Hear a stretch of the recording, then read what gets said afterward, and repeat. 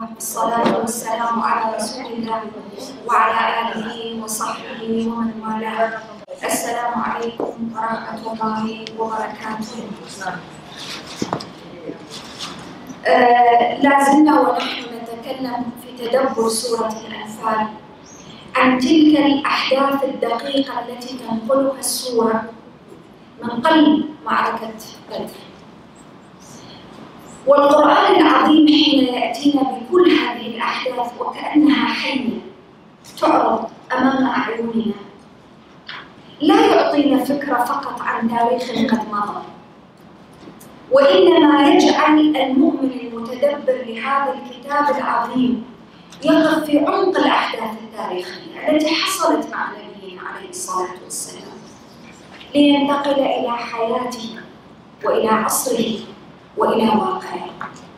ولكن قد يقول قائل أن الأحداث أحداث قتال، أحداث مواجهة، أحداث حرب، وأنا كفرد لا علاقة لي بالحروب. سؤال وارد للإنسان وهو يقرأ بتدبر وتمعن هذه السورة العظيمة سورة الأنفال، والقرآن يجيب عن كل هذا. القرآن حين يقدم لي هذه الآيات العظيمة يحدثني عن الحرب والسلم. من عظمة القرآن الكريم أنه يربي فردا ليس لديه ازدواجية في التعامل.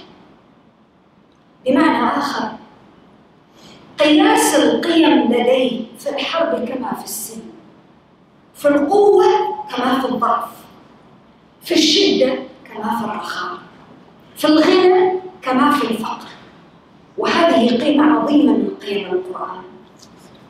كثير من الناس في عصرنا وفي غير عصرنا يعتقدون فعلا ويروجون لهذه الكلمة: الحرب خدعة، الحرب كذا، الحرب، بمعنى وكأنها يقدمون الحرب وكأنها خالية من كل قيمة. القرآن يعلمني وأنا في قلب مواجهة مع عدو لا ينبغي أبداً أن أنسى أو أفقد القيم التي أنا أؤمن بها والتي جاء القرآن لحمايتها. وهذه من عظمة هذا الدين العظيم، هذه من عظمة القرآن.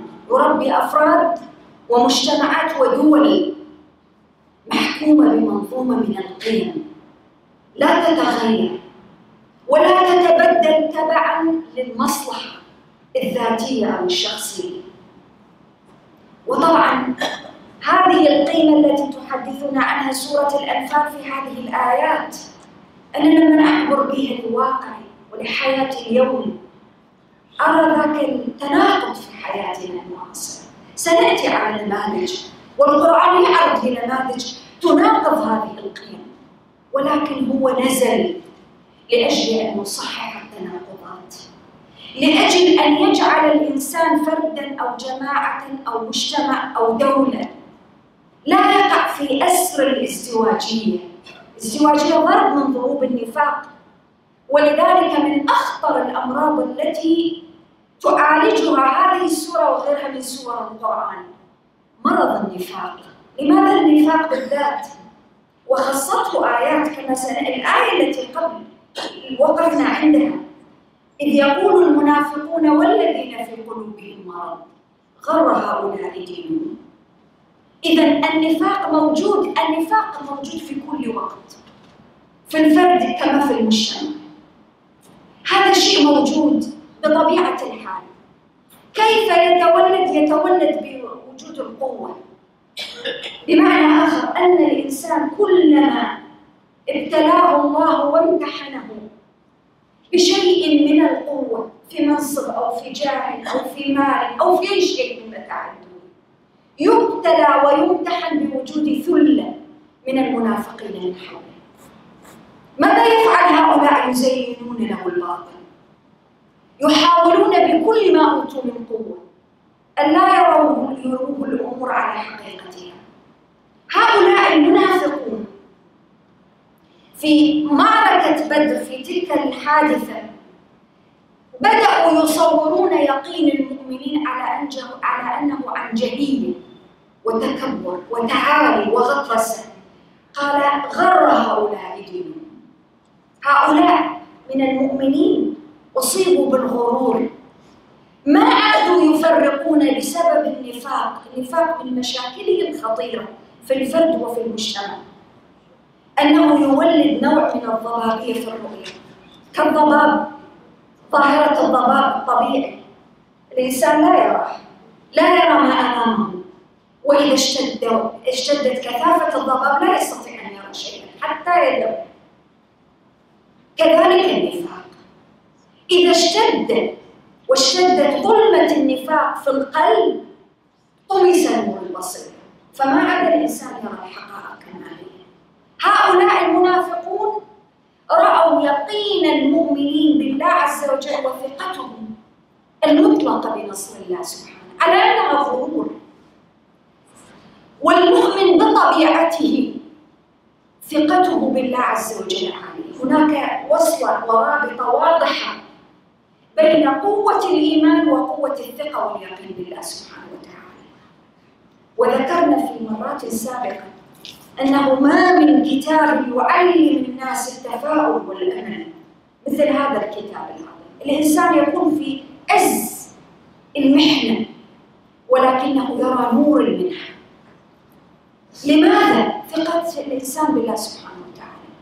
هو يمر بأزمة حقيقية بكل المقاييس، ضيق في مادة، ضيق في رزق، في صحة، في أولاد، ولكن الثقة بالله عز وجل تحمله على الأمل، على التفاؤل. غدا أجمل، سيأتي الفرج، إن مع العسر يسرا. عشرات الآيات في كتاب الله تدفع بالمؤمن إلى التفاؤل والأمل والثقة بالله، ولكنها ليست ثقة بدون أن يكون لها رصيد من العمل. القرآن كتاب يعلمني العلم والعمل.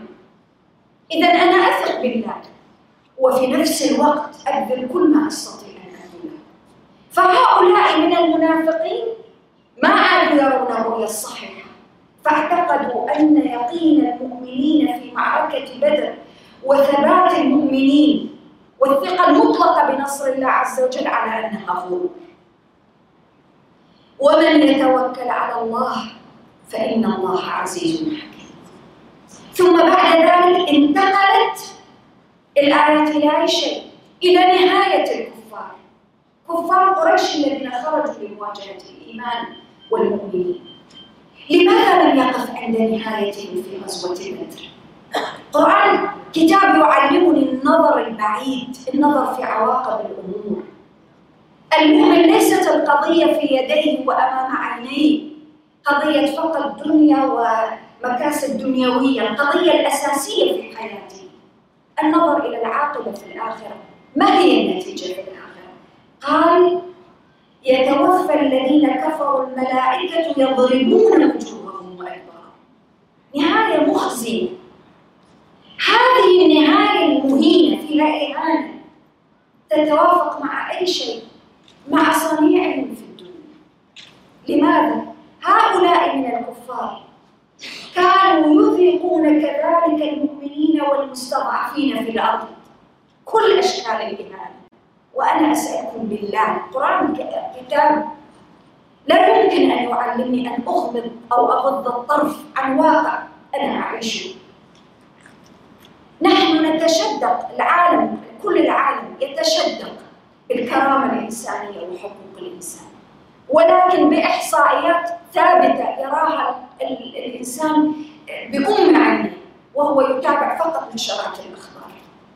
ماذا أصاب الكرامة الإنسانية اليوم؟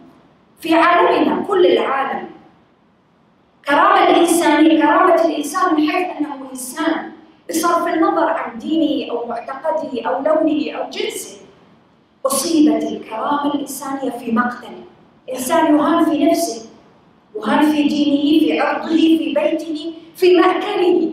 ولذلك ترون على مرأى ومسمع من البشرية والإنسانية العالم، كل العالم يتفرج، أصبح منظر معتاد على أطفال وصغار وكبار ونساء وعجائز، الكل يقفون وفي يده وعاء فقط يريد شربة من ماء نظيف أو لقمة من طعام. أليس في ذلك إهانة؟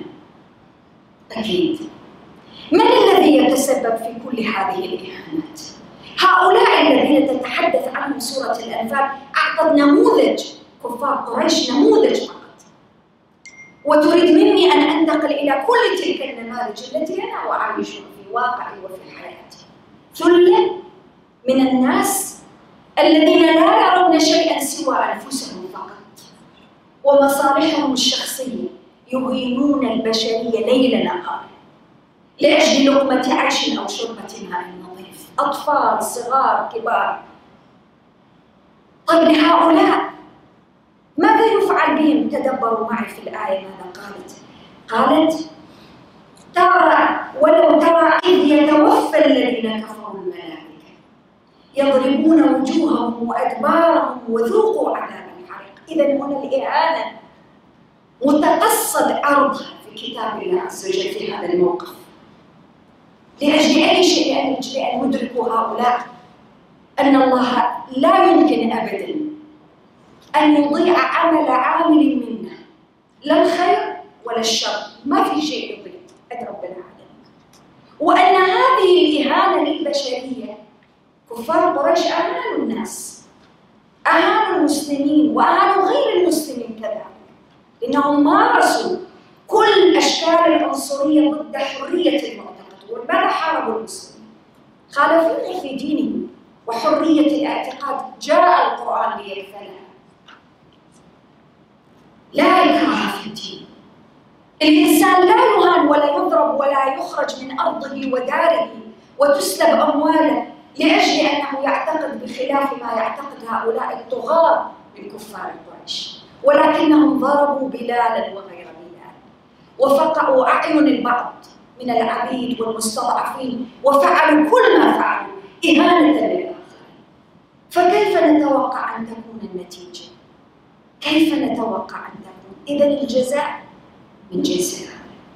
وإن لم يلقى أمثال هؤلاء عبر التاريخ، سلسلة طويلة، مسلسل الإهانات البشرية متواصل. إن مات أبو جهل فهناك عشرات من أبو جهل، عشرات النسخ في كل وقت وزمان.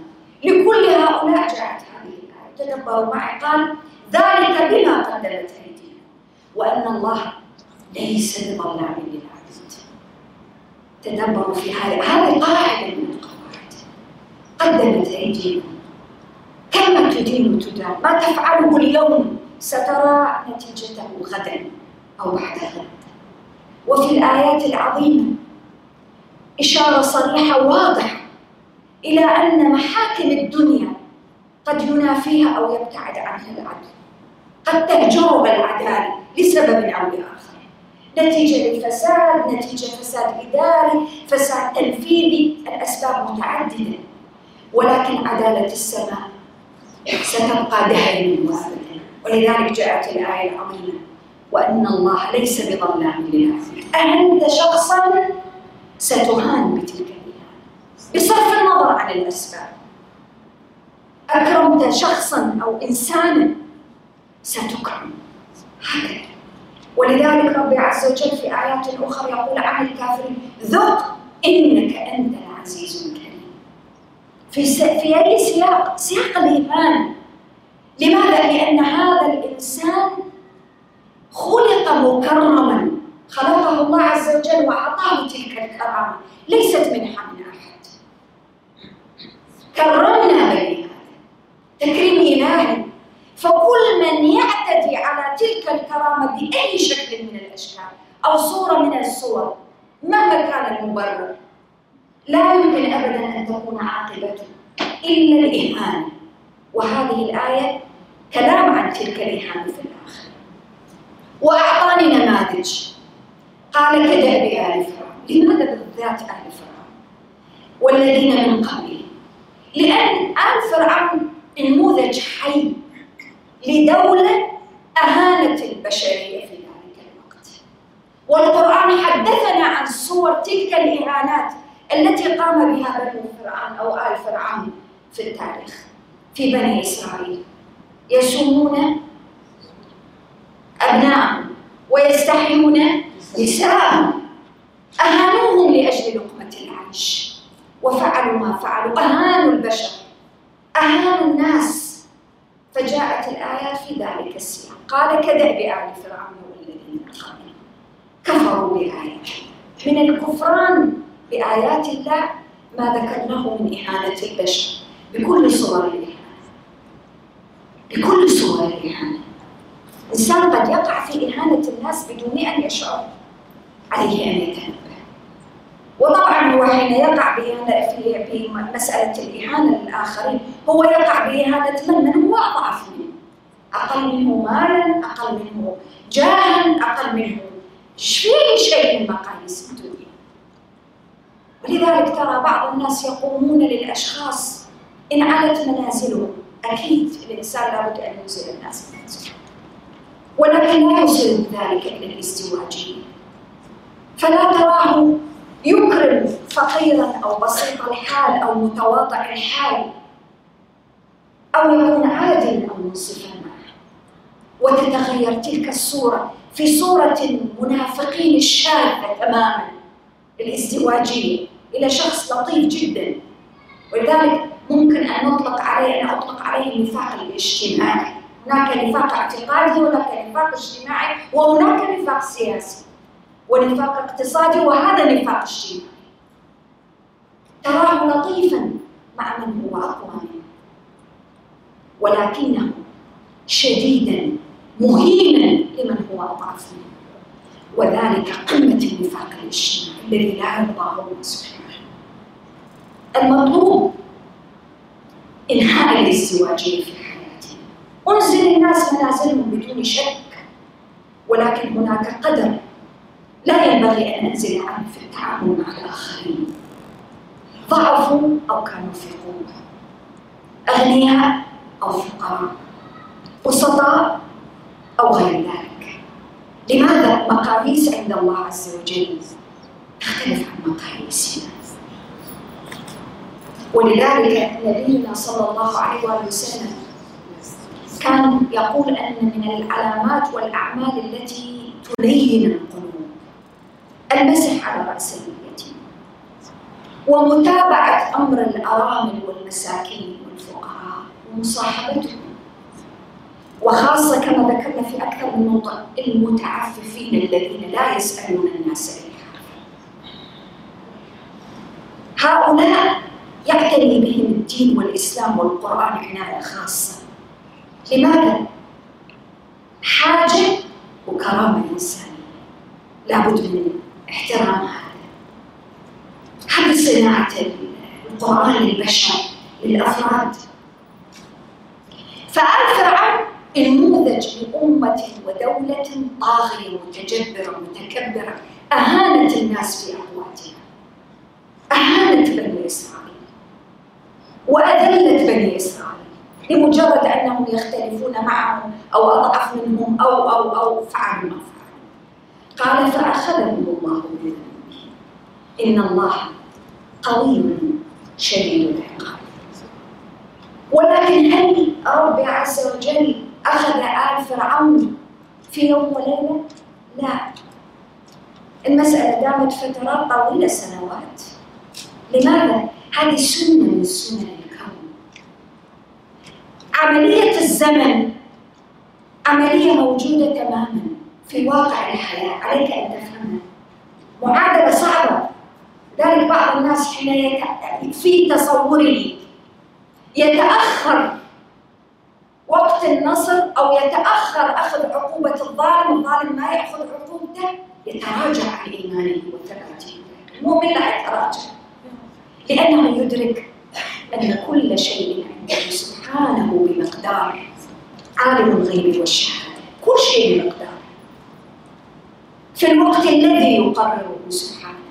فرعون أخذ، ولكن في الوقت الذي حدده بنو إسرائيل أو حدده موسى عليه السلام أو حدده الله، في الوقت الذي أراده الله عز وجل. فالوقت عامل مهم في المعادلة لابد أن ندركه. ومن بعض الناس كما ذكرت تنقلب لديه الموازين نتيجة لتأخر، تصور أن الوقت قد تأخر عنه. الوقت لا يتأخر. أنا الذي لا أفهم المعادلة. كل شيء عنده بمقدار، رزقك، مالك، ما أنت فيه، أولادك، عيالك، الصحة، كل شيء بمقدار. الموت لم يحل بعد. ولذلك قل لكل آمال الإنسان آمالك المتأخرة، الموت لم يحل بعد ولا تيأس. ولذلك ربي عز وجل أعطانا نماذج. زكريا عليه السلام نبي، انقطعت كل أسباب الوقت والتوقيت في حياته للإنجاب، شيخ كبير في السن، طاعن في السن، كل الأسباب معطلة، ولكن مسبب الأسباب قادر على كل شيء قدير. لماذا؟ هذه الشحنة من الأمل، اليقين الذي فسره المنافقون على أنه غرور. وانتقلت الآية إلى القانون العظيم: ذلك بأن الله لم يكن مغيرا نعمة أنعمها على القوم حتى يغيروا ما بأنفسهم. قاعدة عامة: لا النعمة تتغير ولا النقمة تتبدل إلا إذا تبدل حال الإنسان. ولماذا جاءت بعد قصة فرعون وبعد الكفار؟ كفار هؤلاء وكل الدول وكل العالم والأفراد يعيش أحيانا كثيرة في نعم لا يقدرها، لا يقدرها. وذكرنا ونذكر دائما نماذج: الأمن، الاستقرار، السلام، الرخاء الاقتصادي، الهدوء الاجتماعي، الاستقرار الأسري في حياتنا. كل هذه نعم. متى تتبدل الأوضاع فيها؟ إذا تغير ما بأنفسنا سلبا أو إيجابا. فالنعمة لا تتبدل وتتحول إلى نقمة هكذا. بعض الأشخاص يرددون هكذا بعض الأمثال الشعبية وكأنها شيء لا يحكمه قانون. الدنيا لا تدوم على حال، صحيح. دوام الحال من المحال، صحيح، ولكن أكمل. النعم لا تتغير إلا حين يتغير الإنسان على تلك النعمة. والنعمة لا ترفع ولا تتبدل إلا كذلك إذا تبدل حال الإنسان.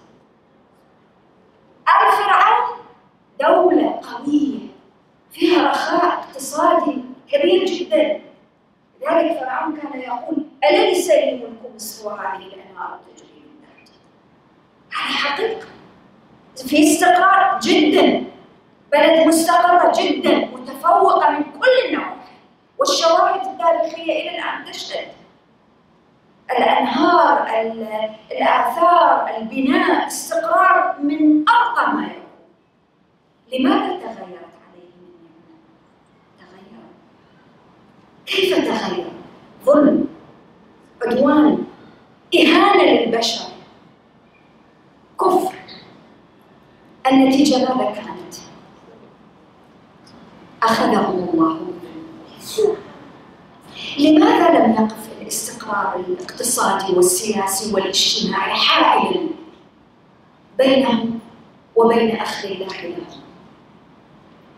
كلها تنهار أمام قدرة الله عز وجل ولكن تنهار بشكل لا يلتفت إليه إلا العقلاء الذين يقرؤون هذا القرآن. نحن نرى في عالمنا المعاصر دول تنهار ولكن يحسبها الجاهل أنها شيء طبيعي عادي لا يحكمه القانون، والقرآن يعلمني أن هناك قانون من وراء.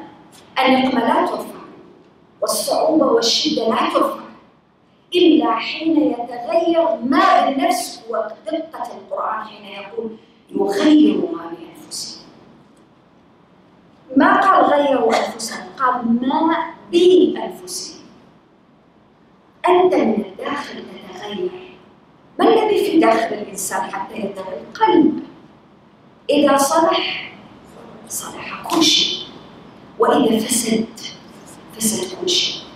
يا ترى ما الذي يصلح القلوب؟ لا يصلحها شيء كالإيمان بالله والإخلاص والتوجه إليه والتوحيد على رأس القائمة.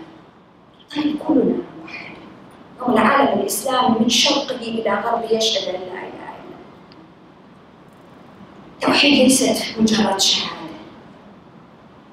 فارغة ولا كلمة فقط تقال باللسان، لا، شهادة حقيقية أشهد بها أمام نفسي، أشهد بها أمام خالقي، أشهد بها أمام جوارحي فتخضع لأمره سبحانه، تنقاد لأحكامه في واقع الحياة، تفرض عليه التزام، تفرض عليه صدق، تفرض عليه أمانة، تفرض عليه خوف من الله عز وجل، تفرض عليه أن لا يقع في ظلم البشر.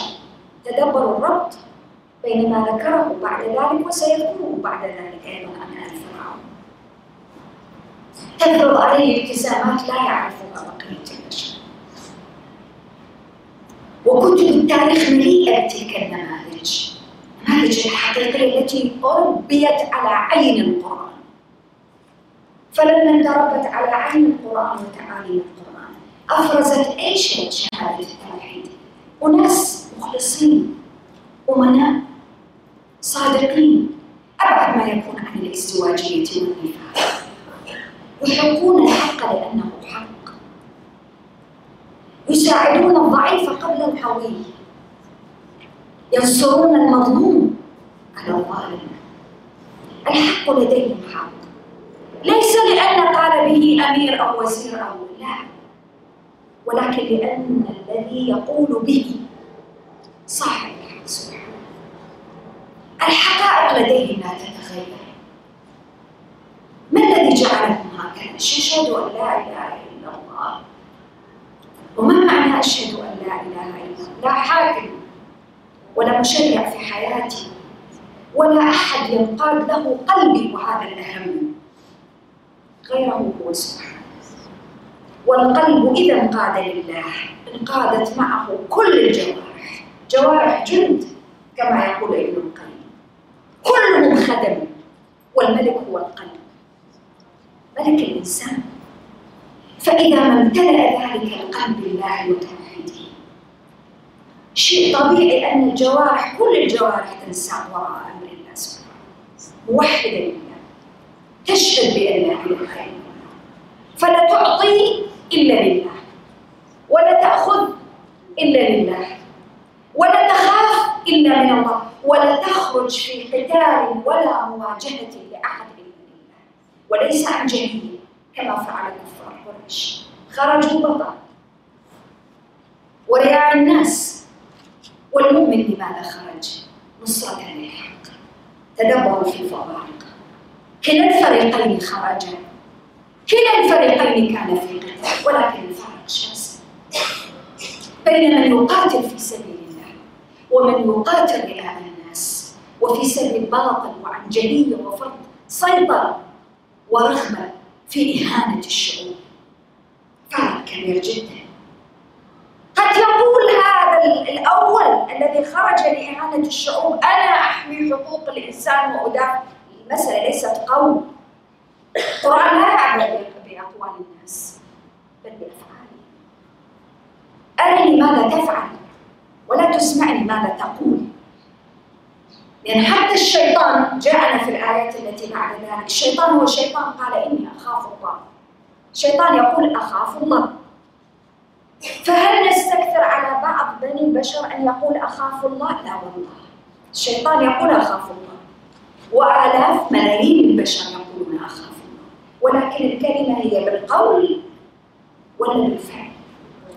قال كدأب آل فرعون والذين من قبلهم كذبوا بآيات ربهم، كذبوا بآيات ربهم فأهلكناهم بذنوبهم. إذا لا هلاك لأمة. وذكرنا في مرات سابقة من خلال التدبر هناك فارق بين ابتلاء يصيب مجتمع وأمة ودولة، وبين ابتلاء يصيب فرد. الفرد يبتلى، والابتلاء قد يكون رفع درجة ممكن جدا، وقد يكون كفارة لذنوب ممكن جدا، أسبابه كثيرة. ولكن حين تصاب الأمة أو المجتمع أو الدولة بابتلاء جماعي، هذا لا يقال أنه رفع درجات كما يفعل بعض الناس من المسلمين الذين يسطحون كل شيء. تقول لها المجتمعات المسلمة والعالم الإسلامي 3/4 العالم الإسلامي اليوم في فقر وجهل وأمية ونزاعات وعنف. يقول لك ابتلاء، إن شاء الله في الآخرة. من أين هذا الكلام جاء؟ هو ابتلاء، ولكن عليك أن تفهم لماذا يحدث. تدبر معي ماذا يقول القرآن. قال فأهلكناهم بذنوبهم. هلك بالذنوب، والمحن والشدائد بالذنوب، والتراجعات الاقتصادية بالذنوب. والذنوب ليس فقط أنه أنا يعني قصرت في شيء من الأشياء، في تسطيح الآن جاري، عملية تسطيح وتشويه للدين بشكل كبير جدا. الذنوب ليس فقط الذنوب المعتادة الفردية، لا، واحدة من أعظم ذنوب الأمم فساد البدائي، فساد الاقتصادي، والمشاركة في ذلك الفساد من خلال السكوت. هذا ذنوب ولا مو ذنوب؟ أكل أموال الناس بالباطل ذنوب ولا مو ذنوب؟ وغيرها وغيرها وغيرها. قال فأهلكناهم بذنوب وأغرقنا آل فرعون. نموذج حي، وكل كانوا ظالمين. ظلموا من؟ ظلموا أنفسهم وظلموا الآخرين، والنتيجة هلاك. ثم تدبروا في الآية. قال إن شر الدواب عند الله الذين كفروا فهم لا يؤمنون. وفي الآية 22 من نفس سورة الأنفال قال إن شر الدواب عند الله الصم والبكم الذين لا يعقلون. صمهم وبكمهم أوصلهم إلى عدم الإيمان بالله، ولكنهم ما كانوا صما، كانوا يسمعون. لماذا القرآن يسميه الصم؟ ليس المسألة أن يسمع الإنسان أو لا يسمع، ليس المسألة أن الجارحة تسمع أو لا تسمع، المسألة أن ما أسمعه يغير في نفسي وفي داخلي فينعكس على حياتي. ولذلك عدد اليوم من المسلمين يشكو، يقول لك سمعت القرآن من الفاتحة إلى سورة الناس، ختمت، ما غير فيها شيء. أعوذ بالله. ليس كل سماع. إذا ما المطلوب؟ سماع الإجابة. سمعنا وأطعنا. بنو إسرائيل، كفار بني إسرائيل سمعوا، ولكن قالوا سمعنا وعصينا وأشركوا في قلوبهم العجل بالكفر. والمؤمن قالوا سمعنا وأطعنا. إذا ما الذي يريده القرآن؟ سماع إجابة، سماع طاعة. ولكن هؤلاء صم بكم، قال عنهم كفر. ما الذي سمعوا وما سمعوا؟ واحدة من أعظم أشكال السماع القرآن. وأنا أكاد أجزم ما من بيت من بيوت المسلمين إلا في النادر ما يسمع فيه القرآن، إن لم يكن في كل يوم كل يومين، ليس في كل يومين كل أسبوع، كل شهر، كل رمضان. ليس المسألة فقط أن نسمع، المسألة أن يسمع بالقلب ويولد الإجابة التي تكلم القرآن عنها. قال يغير ما بأنفسهم. تسمع الآيات فتغيرك. كيف تغير؟ من إنسان كسول لا همة ولا اهتمام ولا أي شيء إلى إنسان آخر عالي الهمة، إنسان يعرف كيف يدير حياته، وقته، زمنه، كيف يسخر كل ما أعطاه الله لأجل أن يعلي كلمة الحق. ولذلك القرآن وصف في سورة الأنفال تدبروا في الترابط. إن شر الدواب عند الله الصم البكم. لماذا بكم؟ أنت سمعت الحق. ما هي الخطوة التالية؟ أن يكون الحق على قلبك ولسانك وجوارحك، لا يكفي أن تسمع. هذه إشكالية خطيرة. كثير من الناس قد يسمع ويتأثر ويبكي، ولكن يبقى أصم. القرآن لا يريد هذا. لماذا؟ لأن الساكت عن الحق شيطان أخرس، والقرآن لا يريد ولا يمكن أن ترتفع. هي الأحكام التي التي فيه مرتفعة، والحق مرتفع، ولكن من يرتقي بهذا الحق لا يمكن أن تكون من مواصفاته أنه إنسان أصم أبكم. إذن لا لازم يكون يتكلم. كيف يتكلم الحق على لسانه؟ لما يضيع الحق وتختلط الأوراق ويصير الباطل هو السيمفونية التي ينبغي أن تعزف في كل وقت، يبقى الحق هو الحق. لما الناس يصير ما يعجبها تسمع الحق، ويبقى صاحب الحق يقول الحق. ناس ما تعجبها، ناس الآن، ولذلك تدبروا في الربط بين الازدواجية والنفاق والكلام عن الحق. معظم الناس أو كثير من الناس لا يحب أحد يقول له أنت فعلت كذا من باب النصح ثقيل على نفس البشرية، ولكن يعجبه ويطير فرحا حين يمتدحه الناس. ما قصرت، ما عليك كذا، والكلام هذا كله الذي لا يقدم بل يؤخر. القرآن ماذا يريد مني؟ أنا أتعلم كيف أستمع لأجل أن أصحح، لأن المجتمعات لا يمكن أن تتغير أو ترتقي، لا أفراد ولا مجتمعات ولا دول بالمنافقين وكلمات المنافقين أبداً. كيف تتغير؟ بالنصح الحقيقي الذي لا يقوى عليه إلا المؤمن صاحب الحق. قد لا يطلبه سماعه ولكن لا يهم، المهم أن تبقى الكلمة هي الكلمة. قال الذين كفروا فهم لا يؤمنون. ثم انتقلت الآيات بعد ذلك إلى واقع المعركة، وهي في واقع المعركة. ما هي مواصفات هؤلاء؟ عاهدت منهم ثم ينقضون عهدهم في كل مرة وهم لا يتقون.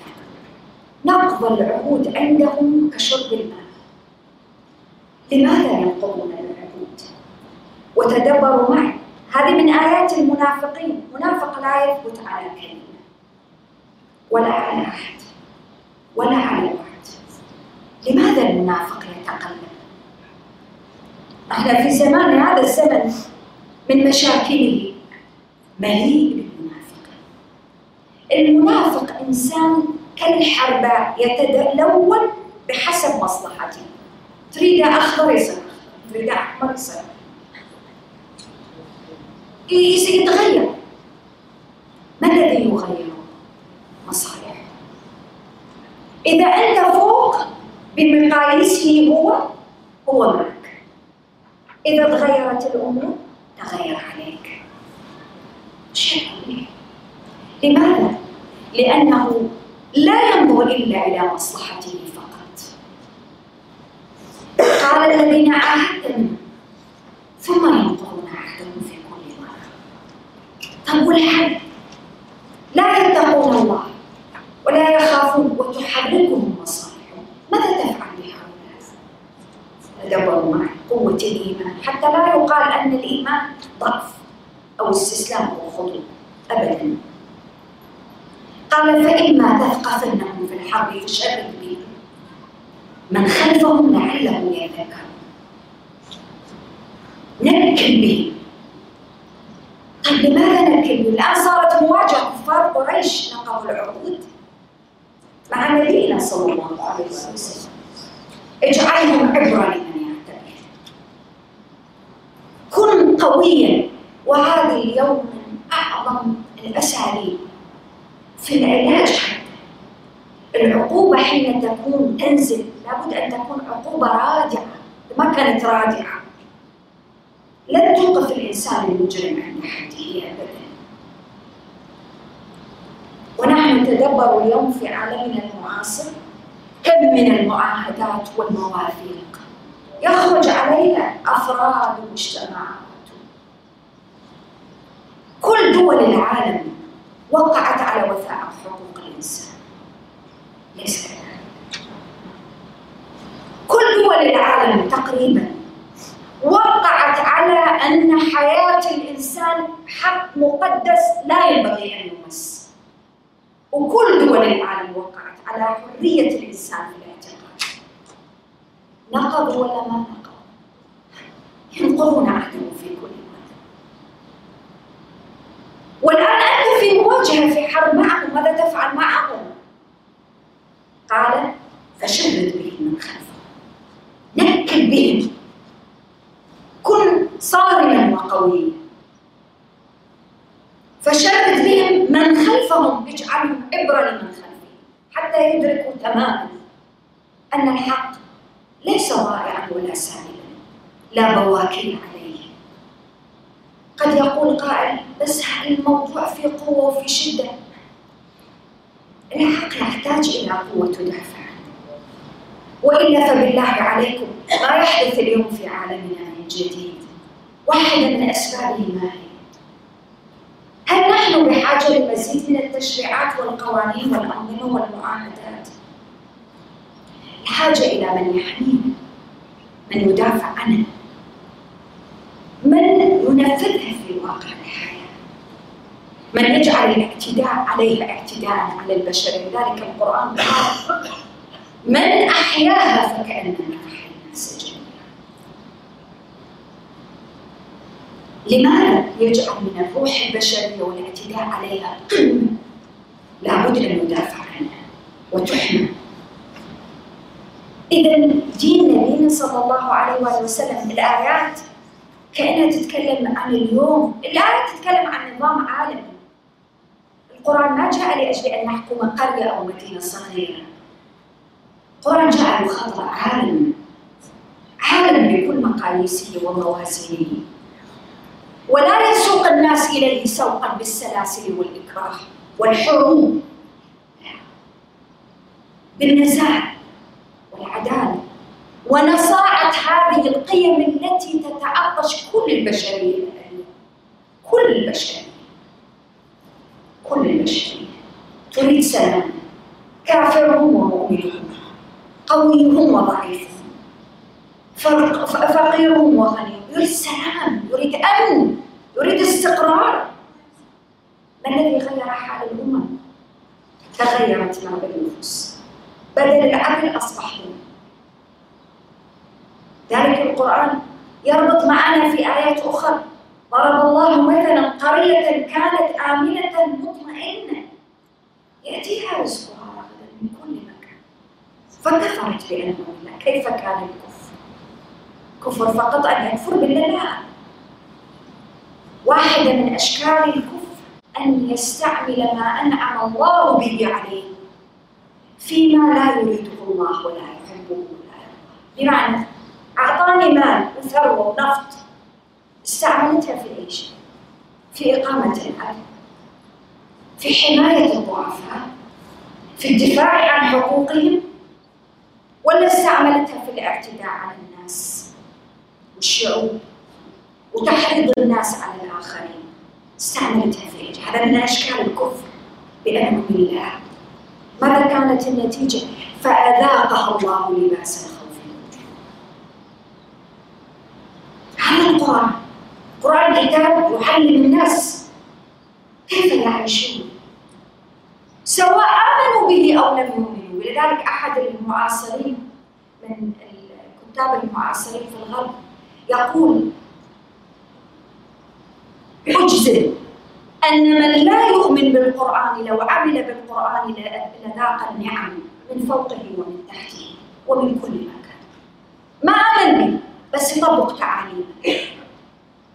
الكتاب حياة، كتاب يعلم الناس كيف يعيشون.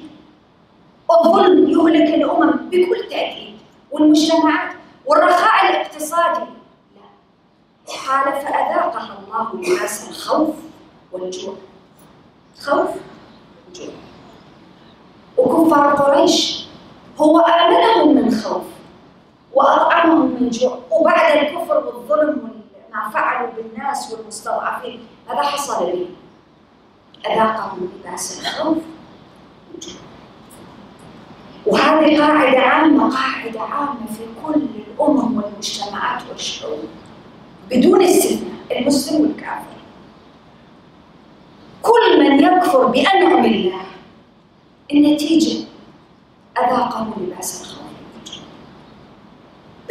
تتعدد الصور طبعا، غلاء المعيشة، ضرائب أو اقتصاد منهار أو حروب، تتنوع الصور والأشكال. ولكن لمن يقرأ القرآن النتائج واضحة. ماذا تفعل بهؤلاء؟ فشرد بهم. لماذا؟ لأن هذا القرآن يأمرك أن تحمي الحق وتدافع عنه، وهؤلاء نقضوا كل المواثيق. طيب والخيانة ماذا تفعل بها؟ هل تخون من خانك؟ لا. تدبروا معي في آيات الكتاب. القرآن يعلمني، الكتاب يعلمني الأمانة. أدي الأمانة إلى من ائتمنك. وخن من خانك؟ لا، ولا تخن من خانك. والحل قال: وإما تخافن من قوم خيانة فانبذ إليهم على سواء. أنت الآن أصبحت في خوف أن هؤلاء القوم بنو قريظة أو غيرهم من اليهود أو من المنافقين سيقعون معك في الخيانة، وقد وقعوا كما حدث في غزوة الأحزاب. بعد كم سنة من غزوة بدر ماذا تفعل بهم؟ أخبرهم. لا تعلن الحرب عليهم بدون سابق. أخبرهم أنكم نقضتم العهود وأنا في حل من عهدي معكم، ولكن لا تأخذهم على خيانة. لماذا؟ هم بدأوكم بالخيانة أول مرة. المؤمن لا يخون. المؤمن ليس خوانا. إن الله لا يحب من كان خوانا أثيما. هذا القرآن جاء يعلم القيم، يعلم البشرية الأمانة ليس الخيانة. يعلم البشرية أن الضرب في الظهر وفي الخلف ليس من سمات المؤمنين. ونحن نعلم أن الآيات تحدثت كثيرا عن النفاق. المنافق من طبيعته أنه لا يضرب بشكل مباشر، لا يواجه، دائما يضرب في الخلف. القرآن لا يعلمني أن أتحول إلى المنافق حتى أعيش، لا، بل أثبت على الإيمان وسط المنافقين حتى أعيش. نحن اليوم في عصرنا وفي زماننا محاطين بأشكال متنوعة متلونة من المنافقين. القرآن يطلب مني أن أصبح منافقا. من بعض الناس، بعض المسلمين حتى، يقول لك: إذا لم تأكل الآخرين سيأكلوك. غاب؟ شريعة غاب؟ لا. القرآن يريدني أن أتحول إلى شريعة الغاب؟ لا. وماذا أفعل؟ أو الأمثلة الشعبية السائدة: تعشى بي قبل أن يتغدى. بالكلام هذا فارغ الذي لا يعلم الناس قيم القرآن. طيب ماذا تفعل إذا أراد أن يتغدى الغداء والعشاء والكلام هذا كله؟ أخبره أنك ستتعشى بي لأنه نقض العهد معك، ولكن لا تأخذه بدون هذا. من أراد أن ينقض الميثاق معك أو العهد أعلم، وما تخاف منه. لا. لماذا ذهب الخوف؟ بعض الناس حتى في الكلام يقول لك أن المباغتة من أحسن أساليب العلاج والانتصار. ليس في العهود. المؤمن ليس بخوان. القرآن ما يعطيه هذه الشرعية لنقض العهود حتى مع الخونة. والحل أخبر، أعلم، ما تخاف أنه سيعد العدة. لماذا؟ أنت عدتك موجودة. كيف عدتك موجودة؟ بوفائك بالعهود، بإيمانك بالرب وطاعتك للرب الذي أمرك بالوفاء بالعهود. وتدبروا معي، قال في آخر الآية: إن الله لا يحب الخائنين. طب ما يصير مؤمن وخائن؟ محاولة يعني؟ لا، مستحيل. لا تجتمع الخيانة مع الإيمان. إيمان صدق، الإيمان نور. كل أشكال الازدواجية والنفاق مرفوضة في كتاب الله. الحل اترك عنك. الزمن تغير. تدبروا معي في الآية مطمئنة. قال: ولا يحسبن الذين كفروا سبقوا أنهم لا يعجزون. ولكنهم ما سبقوا ولن يعجزوك في الأرض وستقدر عليهم، ليس لأنك قادر بنفسك ولكن لأن الله معك. ولماذا مكنك الله؟ لأنك تخاف وتؤمن به وتفي بالوعود، أمين، لا تنقض الميثاق، تصلح ذات البين، لا تستخدم ما أنعم الله به عليك في سخطه ولا في غضبه ولا في عقوبته. سينجيك، سيحميك، سيدافع عنك. إن الله يدافع عن الذين آمنوا. أنت في حمايته، أنت في جواره، أنت في كنفه. ولذلك ربي عز وجل صار ثم جاءت بعد أواخر سورة الأنفال يقول الله عز وجل وأعدوا لهم ما استطعتم من قوة. والآيات التي قبل كل السورة تكلمت عن الإعداد الإيماني النفسي. لماذا؟ لأن النصر الحقيقي في مليان القلوب وليس في الأرض، ليس على الأرض. والهزيمة في القلوب وليست على الأرض.